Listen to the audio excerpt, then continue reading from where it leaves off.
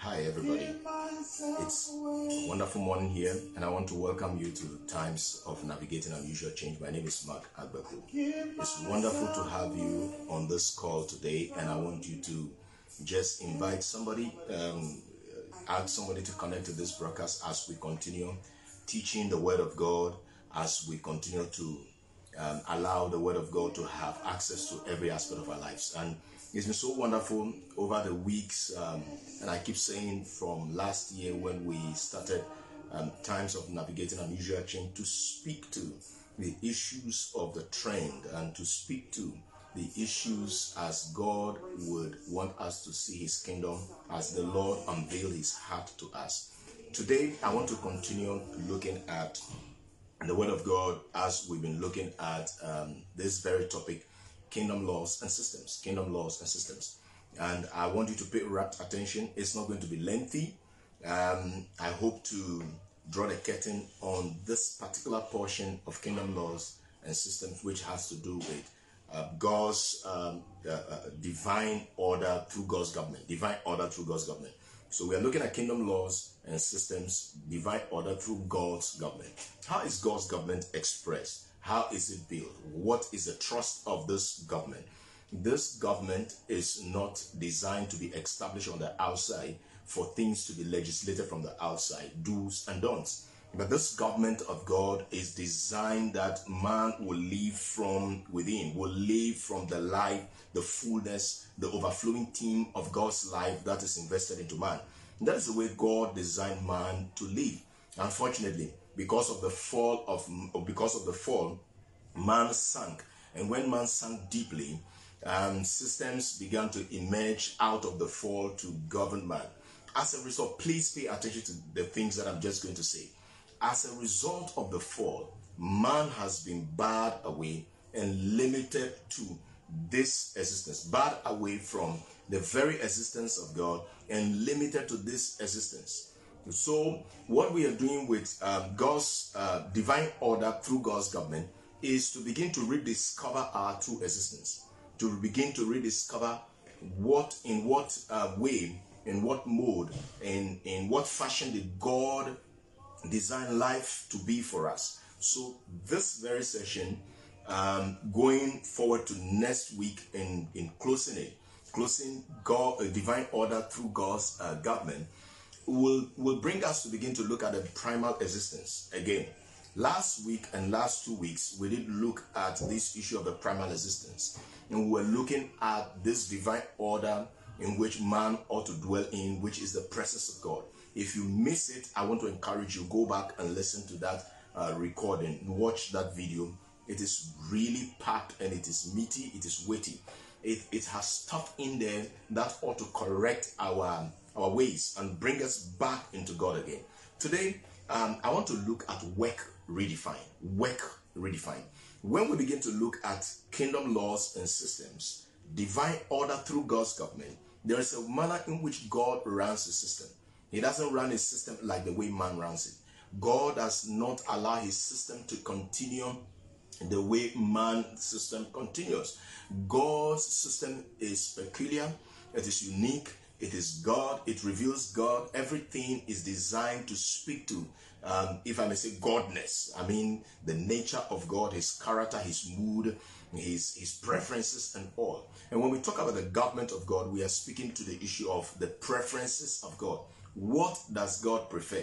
What are his ways? What are his standards? And one of the very things that has impacted the existence of man is the thing called work.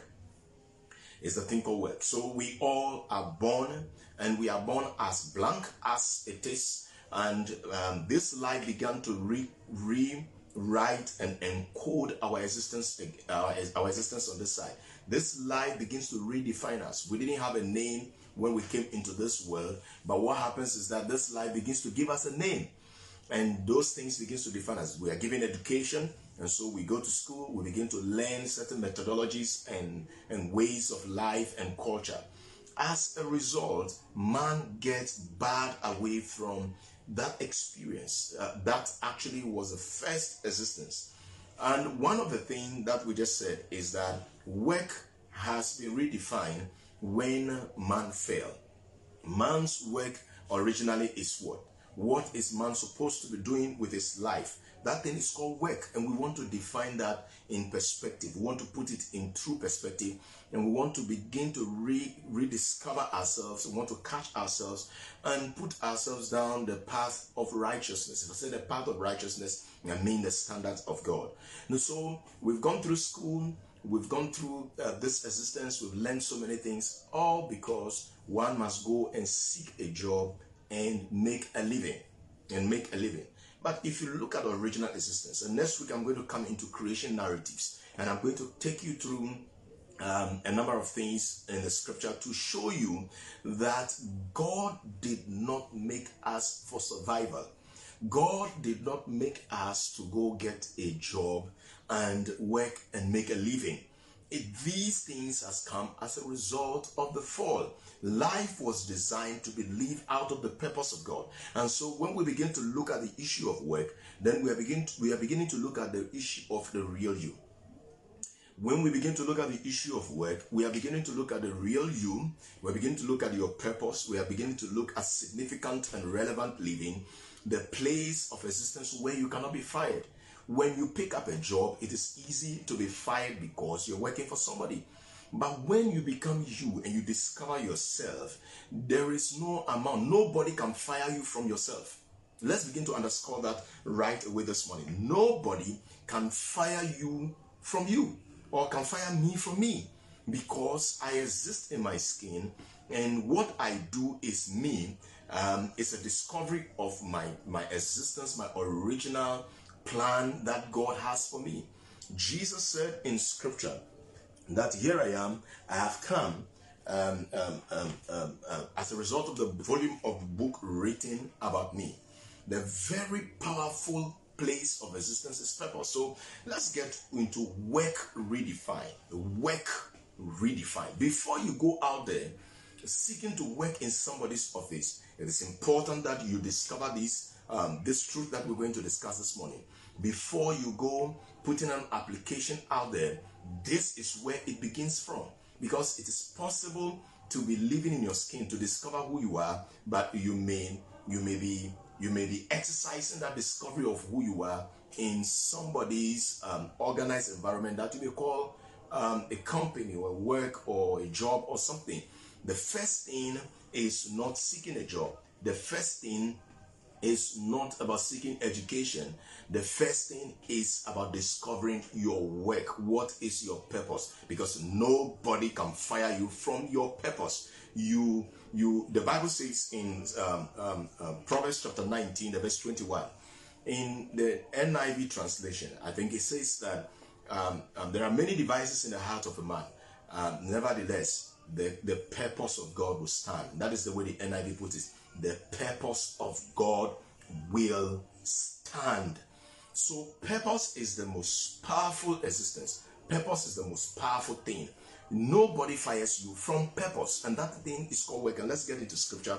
Genesis chapter 2, the verse 4 through the verse 6. It says, this is, pay attention to the context in which scripture places everything.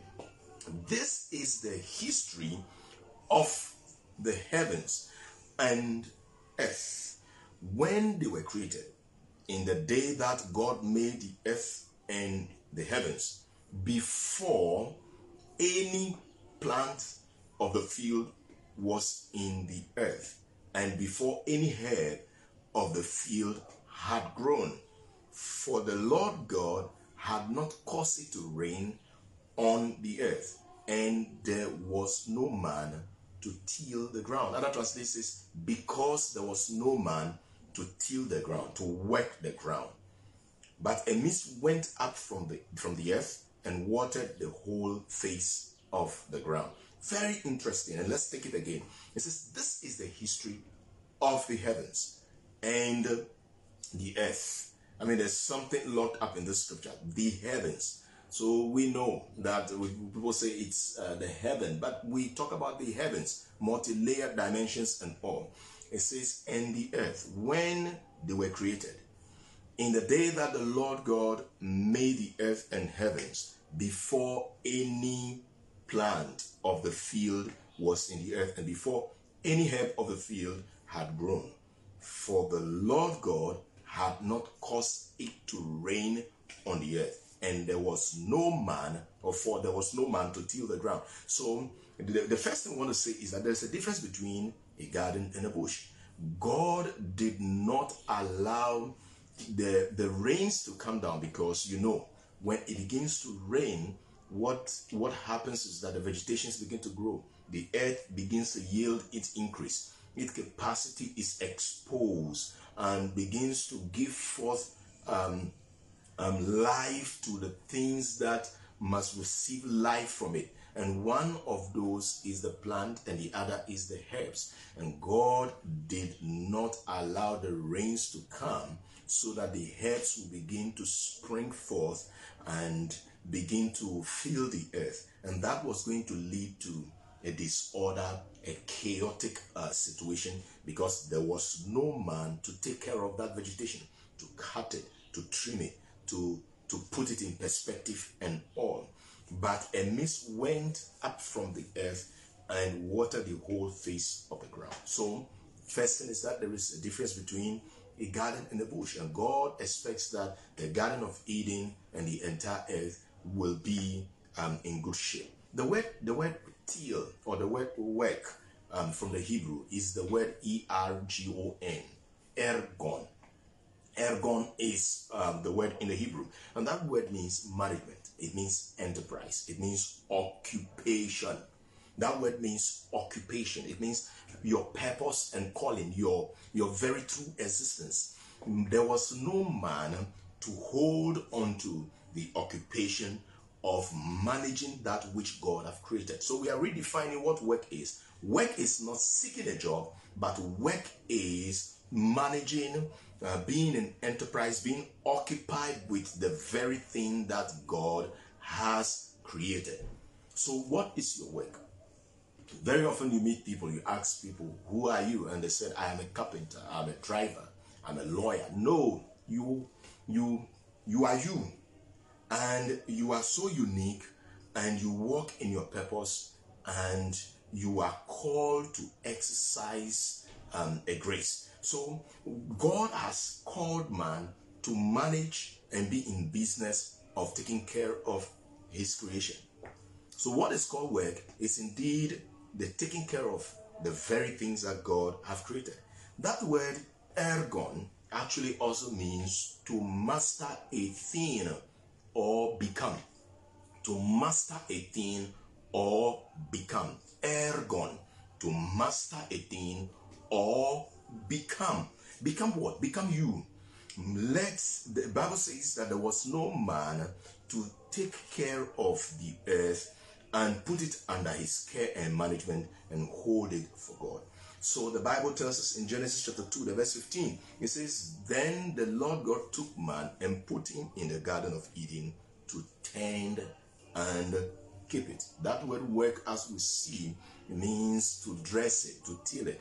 That word actually means that before God gave woman to man, God actually gave committed work to man, committed self-management, becoming you, discovering who you are, discovering purpose. This is a very important kingdom law and system that life must be governed with. If we move away from this law or this existence, Bible says where the law is, there is no offense. Where the law is, there is no offense.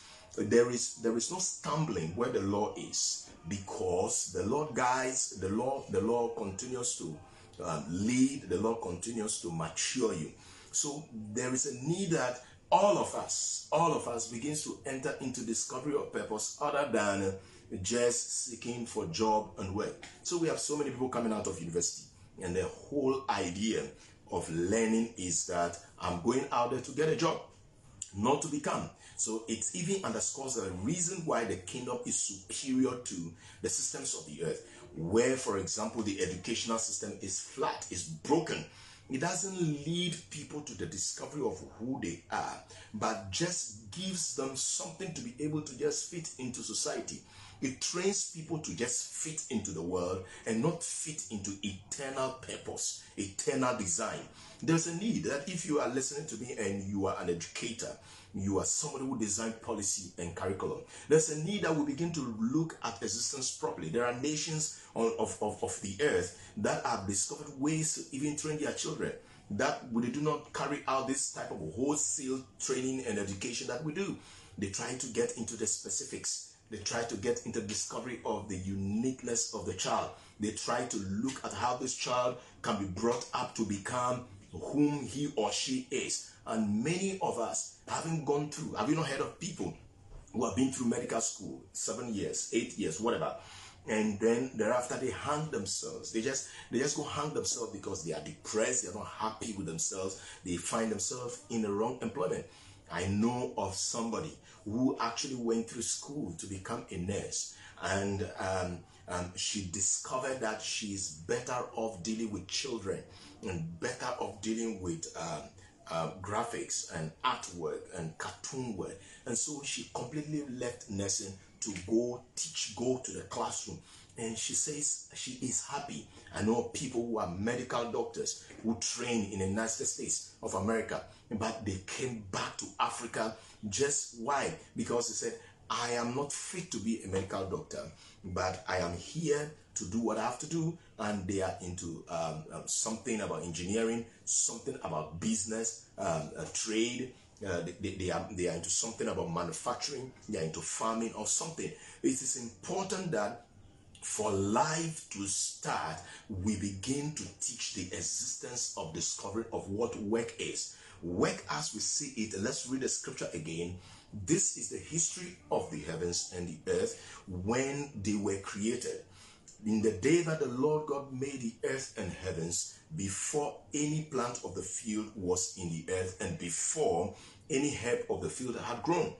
For the Lord God had not caused it to rain on the earth, or because there was no man to manage and take care and become, because man's true existence is found in the things that God have created, and he is put in charge, and he is exercising himself in managing it.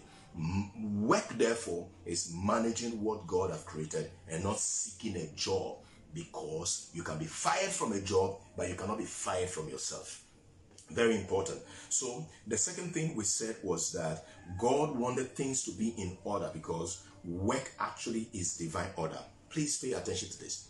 Work actually is divine order, because there was no man to till the work, to till the ground and to work it. So God did not allow the rains to come. Work actually constitutes divine order. For there to be real existence, there's a need to discover yourself. And when you discover yourself, you dwell in divine order. Anybody who is living in purpose is living in divine order. So what is your occupation? What is your calling? It is a good place to pray. I remember several years ago, and I'm going to tell you this. Several years ago, I had a mentor, and I continue to honor him today. And he told me one day, he says, Mark, he calls me Michelle. Michelle, you are good at teaching the word of God. There is an evident grace in you that displays itself when you teach the word of God. There is an evident grace in you when you prophesy. There is an evident grace. I actually had two mentors. One is blessed memory now. She's with the Lord, and I know she's watching out of the heavens and charging on and say, continue doing this. Dorcas is her name. Dorcas will also write and say, I see several dimensions of the fivefold offices in you. I see the apostolic, I see the prophetic, I see the teaching grace. But this particular mentor, Alfred, will say, go before the Lord, pray, seek him, talk to him. Let him tell you what is your primary call. What is your primary call? So that you will not spend your time managing another man's forest, another man's bush. There's a scripture that provoked me several years ago, several years ago, 2017, 2018. It's in the book of Songs of Solomon. I can't readily find it, but there's a scripture that says that he said, do not despise me. Yes, it says, do not despise me because I am black. Do not despise me because I am black, because I'm looking dark. But my brothers made me to look over another's field, and my own field I did not manage. I wish I can find it. I wish I can find it. It says, do not look upon me because I am black. Do not look upon me because I am black. My brothers made me to keep another's field, to manage another's field. But my own field, I did not keep. My own field, I did not keep. I did not manage. Yeah, the verse 6, it says, do not look upon me because I am dark, because the sun had tanned me. My mother's sons were angry with me. They made me the keeper of the vineyards. You see, we're talking about the context of vineyards, the fields, the garden, work, ergon, management, become. My brothers made me to become another, but my own life, my own existence, I have not kept. And the question is, how many of us are living another's dream? How many of us are living another's purpose? How many of us are living another's instruction instead of the very instruction that God would have asked you to keep? How many of us are become a cartoon image of another instead of living our own order? How many of us are existing in a world of disorder because the discovery of purpose is living the blind order? So Genesis 2:15, it says that then the Lord God took man and put him in the garden of Eden to tend and to keep it. And we're saying that word keep, tend actually means to dress it to work. Now, point is, before God gave woman to man, he gave man work. And this is important as well. There are a lot of young men, young women running out there. I want to marry, and they have not discovered themselves. They have not discovered their work. They have not discovered their purpose. And they're going to frustrate somebody's daughter, somebody's son. Before you get into marriage, for example, it is important that you would have discovered yourself. And by extension, it is important that you have a means by which you can take care of that woman as well. You have income, a source of income. That is just an advice for you. But the most important thing for me readily is that before God gave man a woman, he actually made man to discover his purpose, his intent, why he is in this world. Let me read it again. It says that do not despise me, or do not look upon me because I am dark, because the sun had turned me. My mother's sons were angry with me and made me to keep the vineyards, but my own I have not kept. Whose vineyard are you keeping? Another? A cartoon image of another? I said, was it last week, that a lot of young men have become the cartoon image of another. The cartoon image of another. There is this model of father-son relationship that is a total departure from biblical quality and continuity. And that thing is repulsive, it's formidable. I mean, where people are paying to become sons, where people are legislated to become sons, when people are demanded to become sons, when it ought to be a free flow commitment of a life and a walk with God and a discovery of individual uniqueness and purpose. Pastors, church leaders, please listen to me. Teachers, listen to me. The word of God does not instruct us to stay up there and steer the affairs of life in a general way, in a heterogeneous way. But it has instructed us, when you look at Ephesians chapter 4, to be able to relate our gifts and graces to diversity and uniqueness, to each individual grace and the abilities of God invested in us ought to be related in making them discover themselves and their work, and not becoming a cartoon image of us. So many people do not recognize you as a son until they see themselves in you. God is the only person whom must be seen in us, and he is the ultimate of all fathers. Bible says that you have one Father who is heavenly. You have one Father who is heavenly. So that dimension, that scripture is so powerful in expressing the fact that we must become our source of connectivity, even though we relate to men as mentors, as fathers, as mothers, spiritually and physically, biologically. It is important that we relate to God as the Father, not just these earthly men and women as parents, spiritual parents, and we become proteges, a cartoon image of them. We ought to actually be who we are. So God made man to discover himself.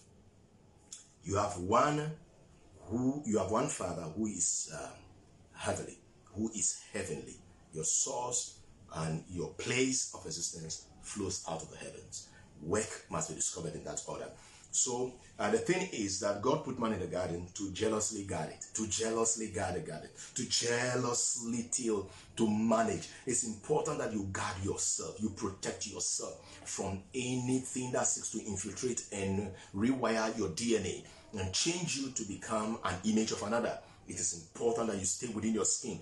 Guard it, guard it, guard it, because it is life. Jealously guard the presence of God in your life and in your home. Jealously guard your purpose and leave it without any apology to anybody. Listen, God put man in the garden. He put man in charge to manage and be occupied, to have an occupation, a calling of managing what he has created, not looking for a job. What God created, what did God create you to be, and what has He set before you to manage? That is something you ought to discover in prayer. So my mentor told me, pray, seek the Lord until the Lord shows you what is your primary calling, because there are so many diversity of gifts inside you, and so that you can begin to focus energy and drive in that particular area, and these other graces and giftings would naturally be strong and powerful and find expressions through you. And it has been so. I spent nights and hours and talking to the Lord and seeking the Lord to guide my ways and lead me in this particular state. So it's important you discover yours. God put man in charge to nurture and bring the best out of that environment. Look at the scripture again. It says that before any plant of the field was in the earth, and before any herb of the field had grown, for the Lord had not caused it to rain on the earth, and there was no man, because there was no man to till the ground. If there was a man, God would have just let go. But because there was no man, God actually waited until man came on the scene. And the essence is that man will nurture and bring the best out of that environment. The best of you. You must invest into your personal productivity. You must have a personal commitment to knowledge, a personal commitment to learning, to education, which is beyond the classroom. There must be a personal commitment of discovering yourself, which is beyond the classroom. There must be a personal commitment of discovering yourself, which is beyond following somebody and calling the person father, spiritual father, and all. There must be a personal resolution. There must be an unconformist tendency in you to go your way, discover your way, nurturing and investing hours and days and months into learning, into discovering, into building your muscles. There's something I posted on my status, and one of the sisters came laughing over it, and it has to do with a quote that was put out there, and the quote says that if I exercise myself only on Sundays, I don't build muscles. So if you do not exercise yourself every day in your calling and grace, you are failing to bring the best and nurture that thing to become. Let's look at another point. I told you today I'm just going to do a mop-up, and then I would drive in next week in beginning to look at the creative narrative in a way so that we can understand the original existence of man, because that's the kingdom law. The kingdom law, the kingdom has been from the beginning and is going to be to the end. People have asked, what is the next move of God? Those of you out there looking for the next move of God, it has been the kingdom of God from the beginning until now, and it will ever be the kingdom of God. Man's benevolent home, like we said, is the kingdom of God. Man's original home is the kingdom of God. Man's place of existence is the kingdom of God. And therefore, to discover through existence and powerful existence, there's a need to begin to rediscover the kingdom and the laws that undergate how the kingdom operates and all. Another point here, man is to make everything around him fruitful, because that's just that little verse in verse 5 of Genesis 2 speaks volume. Man was designed to take care of that environment and make it fruitful and not leave it in a chaotic mass. There's a difference between a garden and a bush. Man is empowered by God to create whatever he wanted from his environment. So God says, cultivate it, cultivate it. And when it comes to marriage, God says, cultivate your woman, cultivate your wife. Cultivate her into whatever you want it to be. The woman, the posture of the woman, what she becomes, is determined by the man that I am. What she becomes, what she expresses, is determined by the man that I am. So listen to this principle. God gave work man. He gave work to man. He made man discover himself. He made man discover his own vineyard and his existence before he entrusted a man with a woman. Now, this a couple of points. Man was entrusted, or God entrusted man with his word, not just woman to start with. The very thing God entrusted man with was his word. Kingdom law. If you want to be a successful young man, go back and discover the word of God. David says, your word have I hidden in my heart, and I am more wiser than my enemies and my teachers because I spend time with your word. He says, your word have I hidden in my heart so that I will not fumble, so that I will not go out of the way. A successful existence is hinged on or begins with being entrusted with the word of God. Look at it, Genesis chapter 2, 16 and 17. And the Lord God commanded man, saying, of every tree, you see, God committed his word to man. The Lord God commanded the man, saying, of every tree, just that statement, commanded man. The Lord God commanded man. The Lord entrusted man with his word. With his word.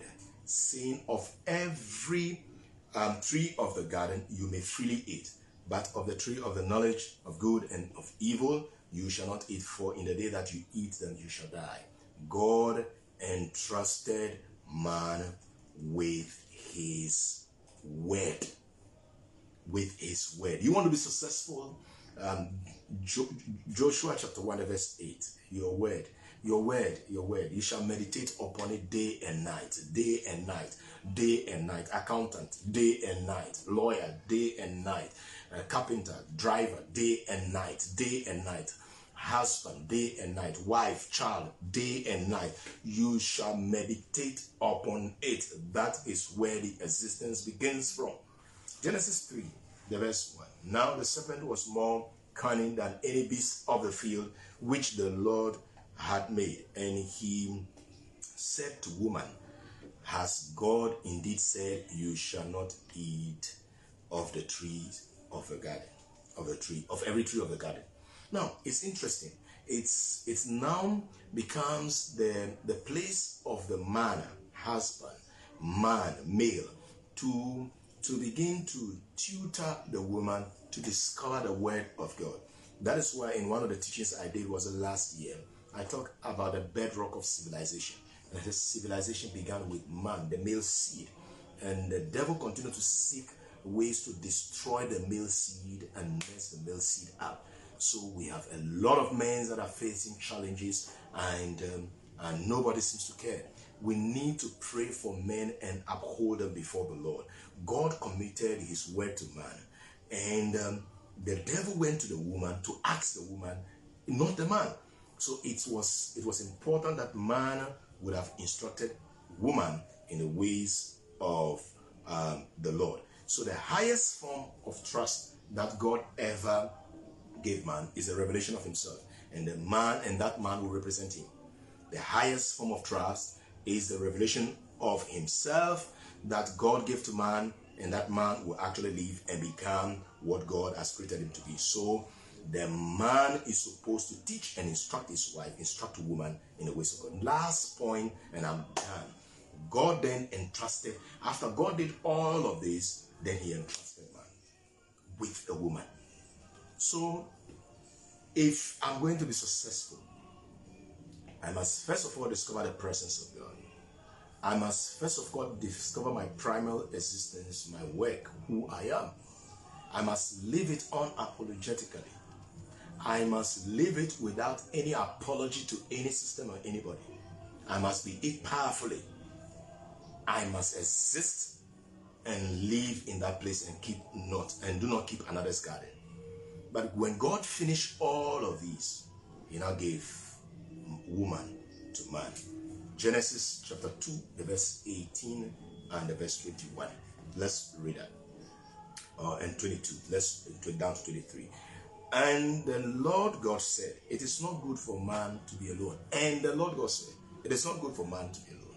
I will make him a helper comparable to him. I heard some crazy fellows saying that God had a memory loss. He bringing woman into man's life was a second thought. But we are talking about divine order for existence. Don't believe in that madness. Don't believe in that craziness. We are talking about divine order through God's government. And this is it. God had to do A, B, C, D. And lastly, he now brought this.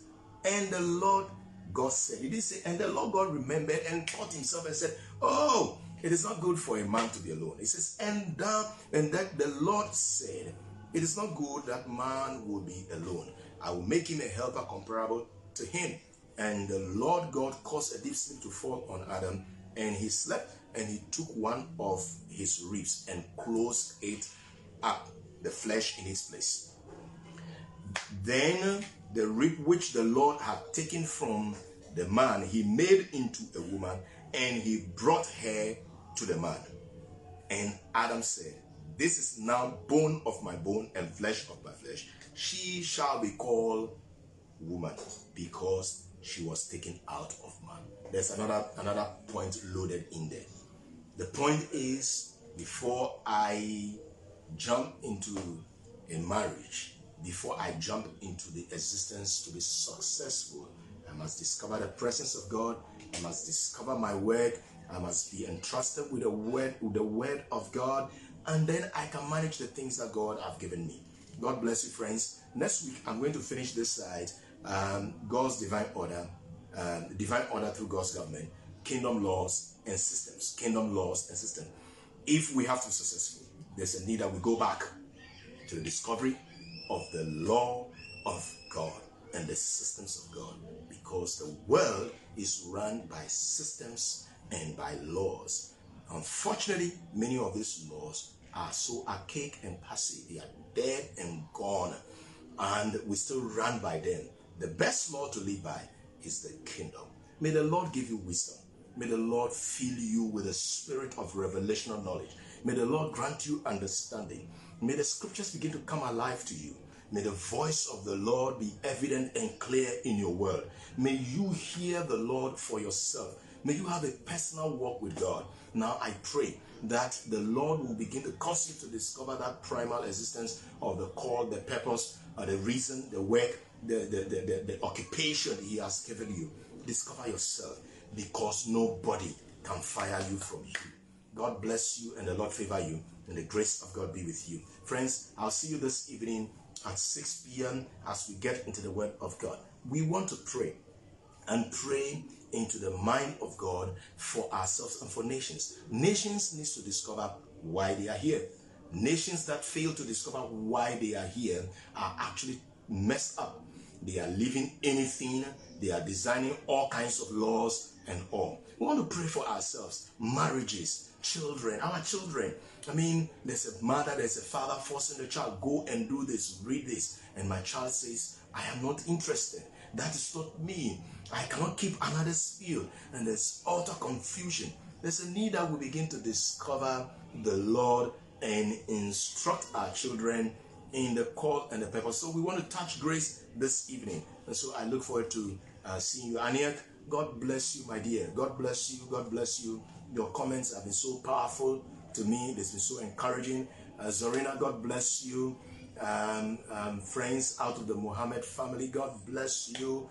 Theophilus in the US, God bless you. And everybody in Ghana, I know there are some people in the background who are watching this. God bless you, God bless you, God bless you, friends. I'll see you this evening as we charge forward in prayer. Now, very important announcement. Two of them. One of them is we are meeting coming Saturday, Basilian New Spheres, our Open Heavens meeting.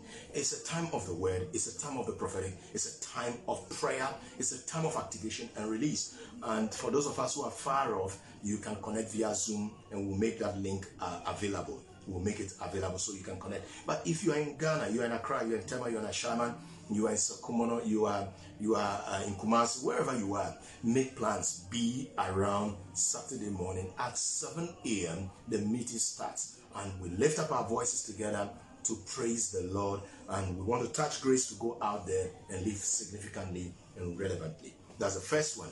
The second one, every Thursday we have Kingdom Learning Space weekly online Bible studies.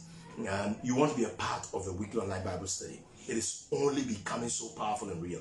Last week, a friend of ours and his Paul was on a call, and it was so powerful. This coming week, I'm going to continue about Ecclesia in a marketplace. Ecclesia in a marketplace. And if you miss all of these sessions, please just go to YouTube, look for Mark Agbeko. You can find the recordings posted there.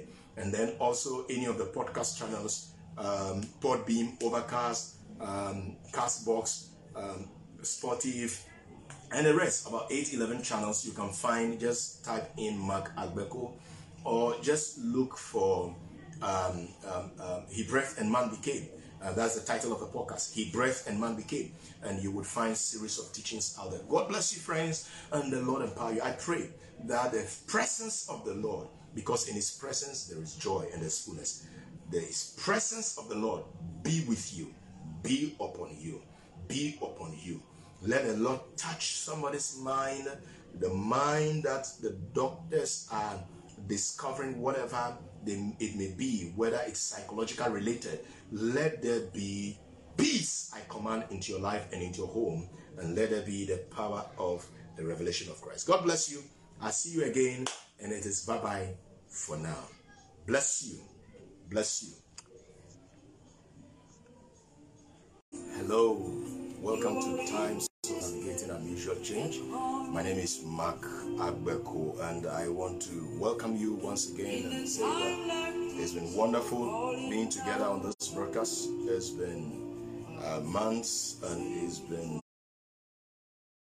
seasons through 2020, 2021, and we still continue to press on in this season of upheavals, in these seasons of unusual change, in this season where things does not seem to be normal. And point is that we are never returning to normal. It's going to be such a long haul, and probably by the time we're getting back to normal, what we call normal, there's another hiccup again, another pandemic. When you study the psychology of pandemics, you will understand that as time progresses, things begin to move rapidly on the heels of another.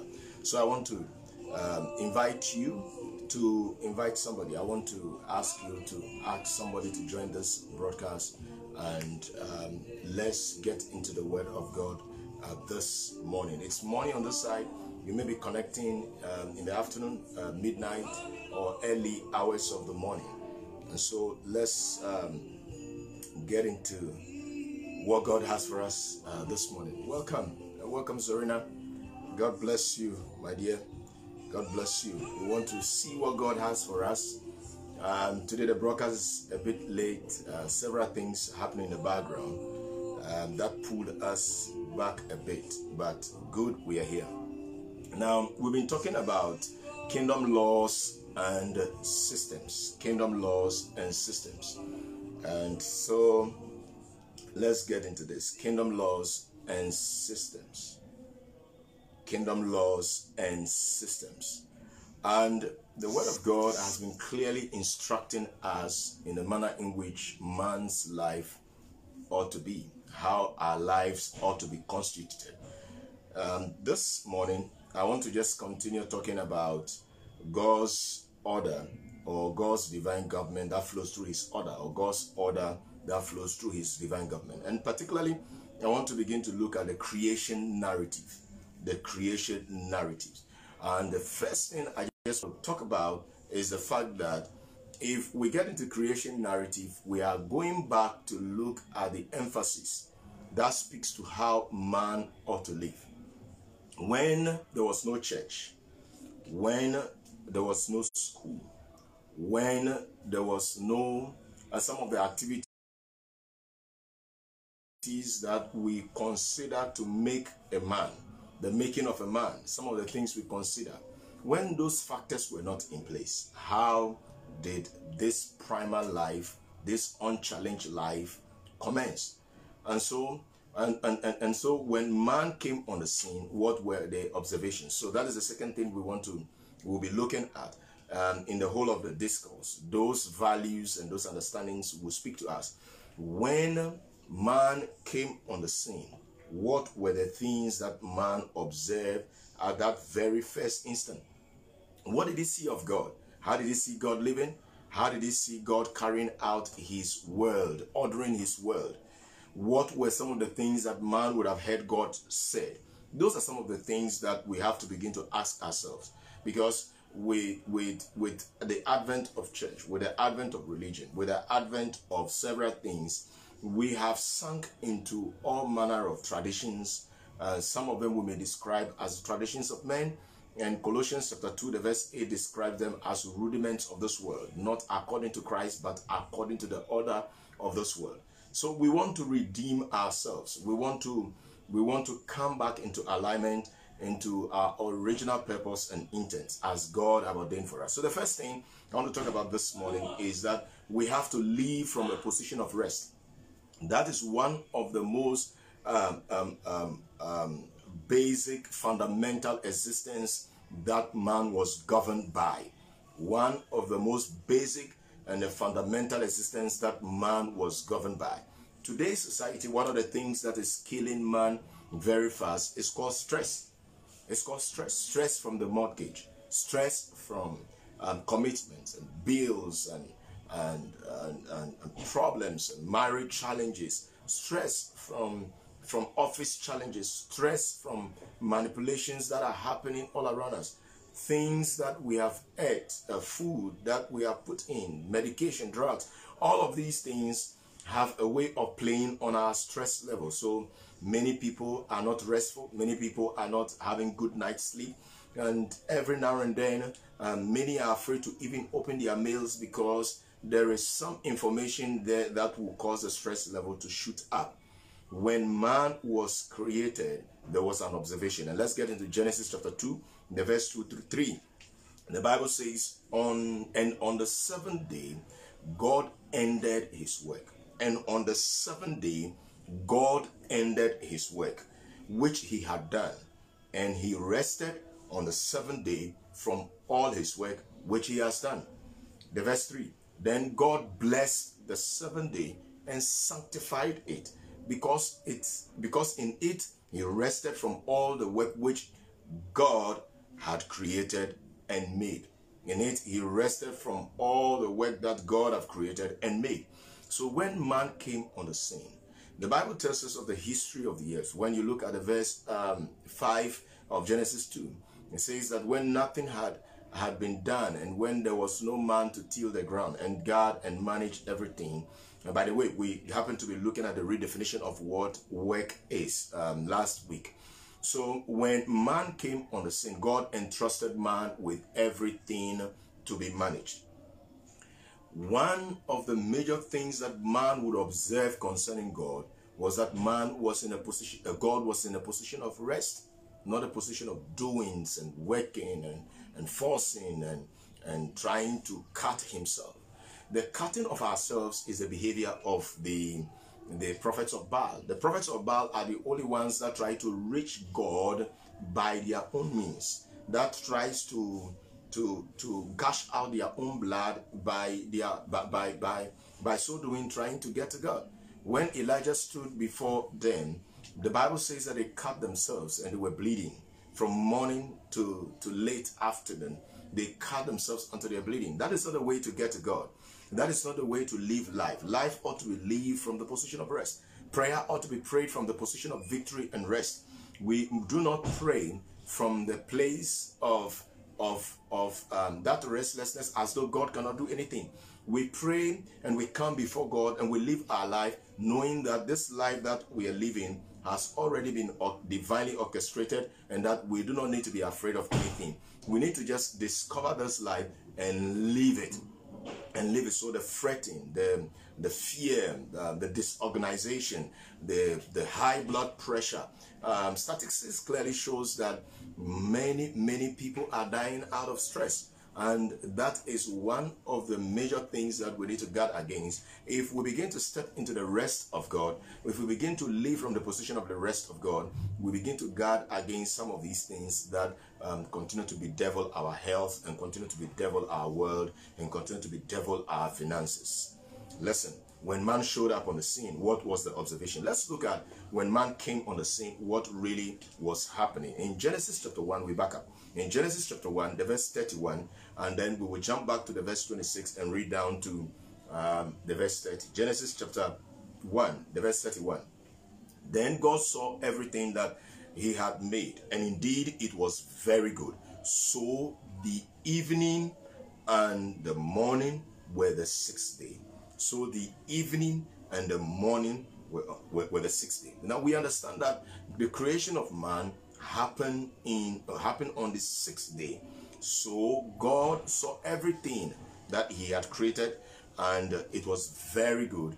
And that day was the morning, the evening and the morning was actually the sixth day. So the verse 26, then God said, let us make man in our own image, according to our likeness. Let them have dominion over the fish of the sea, and over the birds of the air, and over the cattle, and over all the earth, and over every creeping thing that creeps on the earth. The verse 27, so God blessed man.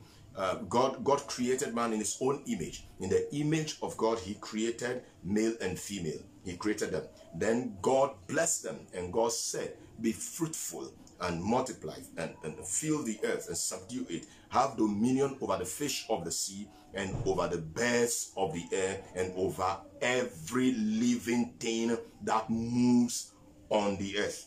29. And God said, see, I have given you every herb that yields seed, which is on the face of the earth, and every tree whose fruit yields seed. To you it shall be food. 30.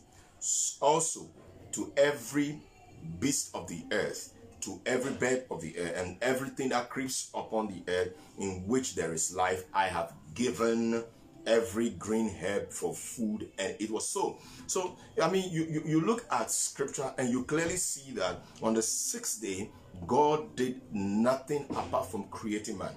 Now we back up a bit and go back to Genesis 2. In the verse 7, the Bible says God breathed into man, breath into his nostrils, the breath of lives, the breath of many lives. Hayim is the Hebrew word. God breathed into man the breath of many lives, and man became a living soul. And that is happening on the sixth day. And the scripture says that on the sixth day, God saw everything that he did, and it was good. And the evening and the morning, which means that evening and the morning, on the sixth day, the evening, God finished everything. And by the morning that rises into the seventh day, God counted and said that was the sixth day. And the Bible says that as man shows up, God breathed into man the breath of life. As man woke up, he actually saw God in that position of rest. Bible says he ceased from his work. He saw God sitting. This is creation narrative, that if we want to live powerfully, if we want to succeed in life, we have to live from the place of rest. We must not live from the place of fretting, the place of stress. We cannot by our power. That's the second thing. We cannot by our power execute and bring anything to pass. The rich man said, "Oh, my soul, eat and rejoice, because my strength, I've gotten these goods," and all of that. And the Bible says that very night, the Maker said, "I'll require your life from you." So it doesn't exist in our power. Zerubbabel, Zechariah, the Bible says that it's not by might and it's not by power. It says, "Who art thou mounted before Zerubbabel? For you shall become like a level plain field." It says, "For it is not by might and it's not by power." It is about time that we defer our qualifications. It's about time that we defer our experiences. It's about time that we defer our abilities and dexterity and our ability to get things done to the grace and the power and the divine enablement of God. That is not saying give way to laziness, but it is actually speaking to the fact that we have the acknowledgement, or we have that God consciousness, that there is nothing about us that can deliver that which we do. Even though we went to school, we qualified and all, but the ultimate thing lies with God, living from the place of rest. So we clearly see in this creation narrative that man was not living from the place of fretting. Man was not living from the place of self-execution power. Man was not living from the place of the self-principle. Man was living, or man started living, that should be it. Man started living from the place of rest, in observing the manner in which God does his work. It started from the place of rest. Now let's go secondly and look at this creation narrative, which I call in the beginning narrative. In the beginning narrative. And we will see in the beginning narrative running across Genesis chapter 1, running across John chapter 1, running across the book of Proverbs chapter 8. And I'm going to try to, in a succinct manner, yet delivering diverse or a broad brush to the discourse, I'm going to just try to do well to speak to that. In Genesis chapter 1, the verse 1 through 3, the Bible says, "In the beginning, God created the heavens and the earth. The earth was without form and void, and darkness was on the face of the deep, and the Spirit of God was hovering over the face of the deep. Then God said." So we are seeing a certain existence. There was this beginning that was an existence all by God, all an existence that was God all by himself, where there was absolutely nothing, where there was no earth, where there was no sky, where there was probably no eternity. God himself is everything. That existence all with God. But the Bible says that in theology there's something called gap theory, and we don't want to talk about gap theory. That God had created this earth and heaven, and then something happened. The earth was without form and void, and darkness was upon the surface of the deep. And in this chaotic situation, now consider your life, consider my life, that assuming life that I have right now is characterized by this chaotic situation, was without form and was full of void and darkness and ignorance, problems and challenges, was all over the place. Or my life is littered with all of those characteristics that, or whatever it means to you, that we can speak to. The Bible says that God said, "Let there be light," and there was light.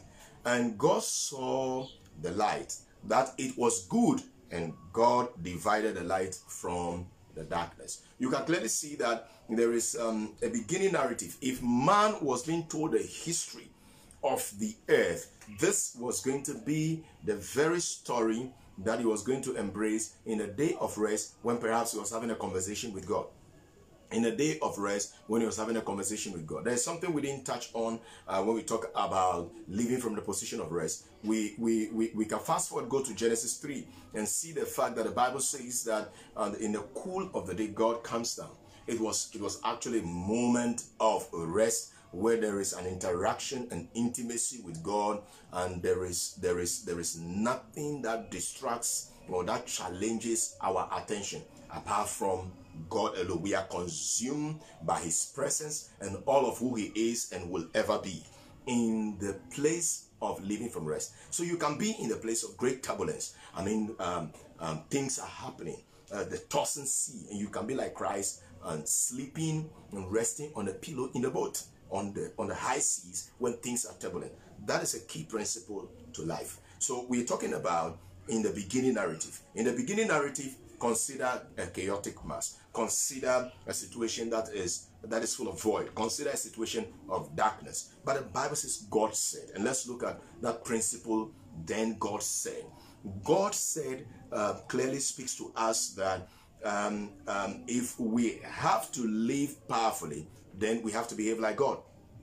And that behavior that we see of God is that which we can say it all begins with God. The ability to speak. The ability to speak powerful faith-filled words. The ability to speak from the place of God's authoritative command. God said. So the first thing is not that we do not do faith confessions and we do not put forth decrees. We do not speak powerful commands over our situations and our lives simply because it is good to do. But by creation narrative, it starts and begins with God. So how must we do that? We must speak powerful or faith-filled words. We must feel out of power words that are filled with faith. We must decree. We must decree, or the decrees must be patterned after God's divine decreed intent. So anything that I'm going to say, it's not going to be because I feel good to just say it over myself. But I must first of all step back and discover God's decreed intent. What is God's divine will? And must begin to proclaim it. Because God's divine will, as we see pattern in Genesis chapter 1, is the fact that there ought to be order and divine order coming through God's government. That we begin to speak and decree and command patterned after God's divine decreed intent. So therefore, speak forth that ordained eternal plans of God in boldness, in power, and with faithful words. We have to speak forth with boldness. We have to speak forth with confidence. It could be concerning your health. It could be concerning your finances. It could be concerning your ministry. It could be concerning your country, your nation. It could be concerning some peculiar situation that may relate to, say, a child or a daughter, a son or a husband or a wife or a marriage situation, an office situation. You ought to discover God's ultimate intent concerning you living in that space, and you have to powerfully speak it because it will come to pass. And why it will come to pass is because it's patterned after God. That is the manner in which God does his things. And at the opening of life actually began with God speaking. Life actually began with God speaking. Now let's look at Jesus Christ. When Jesus Christ came, he actually emphasized in several examples, and one of them is the parable of the fig tree. He came to this place in Mark chapter 11. Let's read the verse 12 down through 14 and the verse 20 through 26. The Bible says, now the next day, when he had come out from Bethany, he was hungry. And seeing from afar a fig tree having leaves, he went to see if perhaps he would find something on it. When he came to it, he found nothing but leaves, for it was not the season of figs. In response, Jesus said to it, let no one eat from you ever again. And his disciples heard it. Let no one ever eat from you again. And his disciples heard it. Now, Jesus comes to this fig tree. He is the God of the heavens and the earth. He can demand fruit from the tree, even though in the natural, when it is not a season. And what it means is that by his divine patterns and design of life, the thing is in season of fruit. He went to this plant to see if I can find fig, I can find food on this tree. Now, do you think Jesus did not know that it wasn't the season of figs? This is all the all-knowing man of God. This is the man that is full of power and life. This is the resurrection and life. This is the one in whom eternity dwells, and in whom eternity, through him eternity flows. Bible says everything consists in him. Colossians 1:15 down.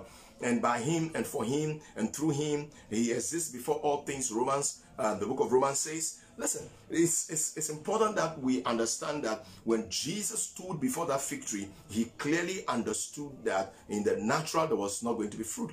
Before going there, he says, but perhaps you could find fruit. So in the realm of the spirit, it was a season of fruit. And in many ways, our lives come to that trajectory where in the realm of the spirit, things are delivered. Our health delivered. Our ministries delivered. The opportunity and the breakthroughs and what is required to cause life to go forward unhindered, all of these things are delivered to us in the now, in the spirit. But in the natural, it doesn't show anything. And Jesus went and when he looked at this fig tree, he cursed the fig tree and said, let no one ever eat from you again. Now, the verse 20 down. Now, in the morning, just the following day, now in the morning, as he passed by, they saw the fig tree dried up from the root. So 21. And Peter, remembering, said to him, Rabbi, look, the fig tree which you cursed has withered away. So Jesus answered and said to them, have faith in God. Have faith in God. For assuredly I say to you, whoever says to this mountain, be removed and be cast into the sea, and does not doubt in his heart, be removed and be cast into the sea, and does not doubt in his heart, but believes that those things he says will be done, he will have whatever he says. 24. Therefore I say to you, whatever things you ask when you pray, believe that you receive them. Do you see that? When you immediately you speak it, that is the nature of God. This narrative of creation, the beginning matters. It starts with God. It is God that started speaking, and God speaks and he calls the things forth. The Bible tells us in the book of Romans concerning Abraham, he calls those things that be not as though they were. He calls those things that be not as though they exist.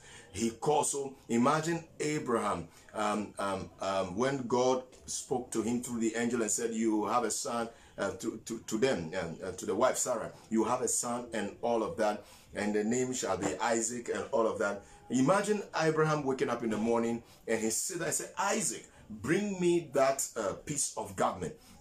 Isaac, bring me this and all of that. As though Isaac was living with him physically, and Isaac had that physical capacity to be able to execute the command of his father.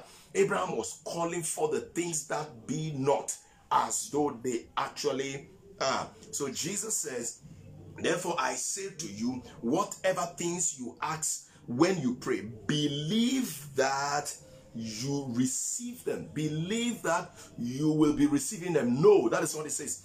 Believe that when you have asked for it, it is a bargain. It is with you. It exists with you.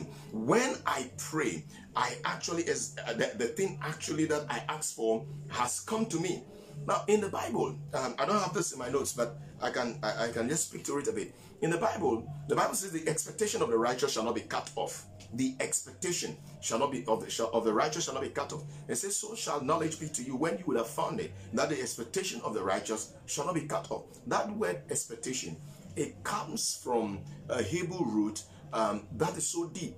It speaks to a cord that is attached to a thing. It speaks to a cord that is attached to a thing. That is expectation. That is a hope. That is something you are looking forward for. So what it literally means is that the cord that is attaching to the reality of what I'm asking, So I'm touching this camera, I'm touching the screen, and that is what I am looking to receive. But here I am from that distance. I'm not close to the camera physically, but my hand can touch that camera, right? So what it means is that when I lay hold of this arm that is touching to that thing, that need, that thing I'm praying about, what has happened to me is that I have literally, unequivocally held onto the results in the now. So that whatsoever we pray and we believe, we know that we have received them. Jesus is saying that when I ask for it instantaneously, my expectation is fulfilled. My expectation is fulfilled. So he speaks to the fig tree, and the next day the fig tree is totally gone. And he says, have the God kind of faith. And he says it begins with God. It begins with God. And therefore, the God kind of faith Jesus speaks about in the Hebrew, sorry, in the Greek, it actually speaks of speaking forth literally, a command. It means a command. It means that the God kind of faith, it's a creative force. It's a creative force, a strong creative faith that brings forth the very things that are not seen on the earth. Have the God kind of faith is to speak creatively.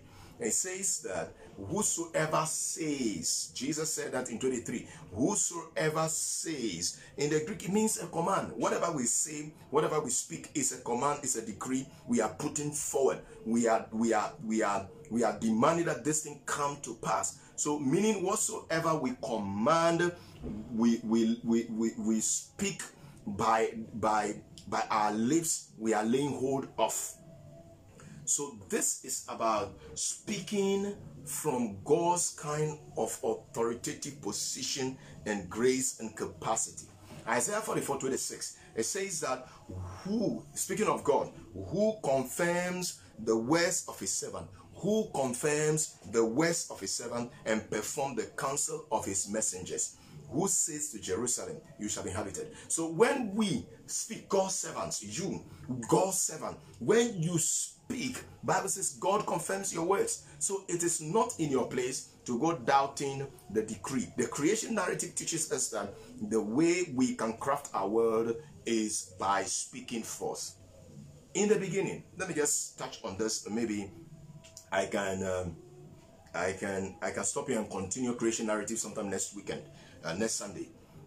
In the beginning. Now let's look at John chapter 1 and Proverbs chapter 8. So let me just read John chapter 1 from here. John chapter 1. We all know what it is. John chapter 1. John chapter 1. The verse 1 down. Just a few of them down to the verse 5. The Bible says, in the beginning was the Word. So when we're looking at the creation narrative, we have to begin to think about the existence of the Word of God. And we have to begin to think about the existence of Christ. We have to begin to think about the existence of Jesus Christ. He is the Word of God. We have to begin to think about the existence of the Word of God at the beginning, by which if we ought to start life and we do not start on the basis and the counsel of God's Word, we will be totally defeated in life. So many people think it is their ability, it is all what they can do. But I tell you that the wisdom that is found in the Word of God is able to guard a man. He said, your word have I hidden in my heart, that I will not sleep, I will not mess up. David said, I'm wiser than my enemies and I'm wiser than my teachers, because I spend time with you in the Word. So in the beginning was the Word, and the Word was with God, and the Word was God. He was in the beginning with God. All things which were made through him, and without him nothing was made that was made. In him was life, and the life was the light of men. 5. And the light shines in darkness, and the darkness do not comprehend it. This is so powerful. That look, if you want to have a life in this realm, remember Genesis chapter 1, God began to speak. In the beginning was the Word. God spoke. And this Word has life in it. And this life is the light of men. Everything that was created existed by this Word. Colossians 1:15 down. The Bible says everything consists in him. you cannot live your life without the word of God. You must spend time with it every day. You must think about it every moment. You must consider it every time. God told them in the book of Deuteronomy chapter 11, He says that you shall fasten them on your wrist. You shall put them on your doorpost. It says everywhere it shall be. It says when you walk down the street, you shall discuss it. You shall gossip about it. It means that this word must speak with us all in every moment of our lives. That is the only way you will be able to make your path successful. So this word that was in the beginning, Proverbs speaks concerning it. And let's just read the wisdom of Proverbs, and then we draw the curtain on this. Proverbs chapter 8, I'm reading 22 through 36, and then I'm reading 22 to 36, and then 14 to 21. Bible says 22, the Lord possessed me at the beginning of his ways. In the beginning, God said, let there be. The Lord possessed me in the beginning, at the beginning of his ways. Before his works of old, I have been established from everlasting, from the beginning, before there was ever an earth. Wow. So did you see that the beginning does not emphasize Genesis chapter 1, verse 1? It says that before there was ever an earth, I exist in the beginning. Let me read it again. It says, I have been established from everlasting. That everlasting is described as the beginning. For I have been established from the everlasting, from the beginning. I have been established from everlasting, from the beginning, before there was ever an earth. When there were no depths, I was brought forth.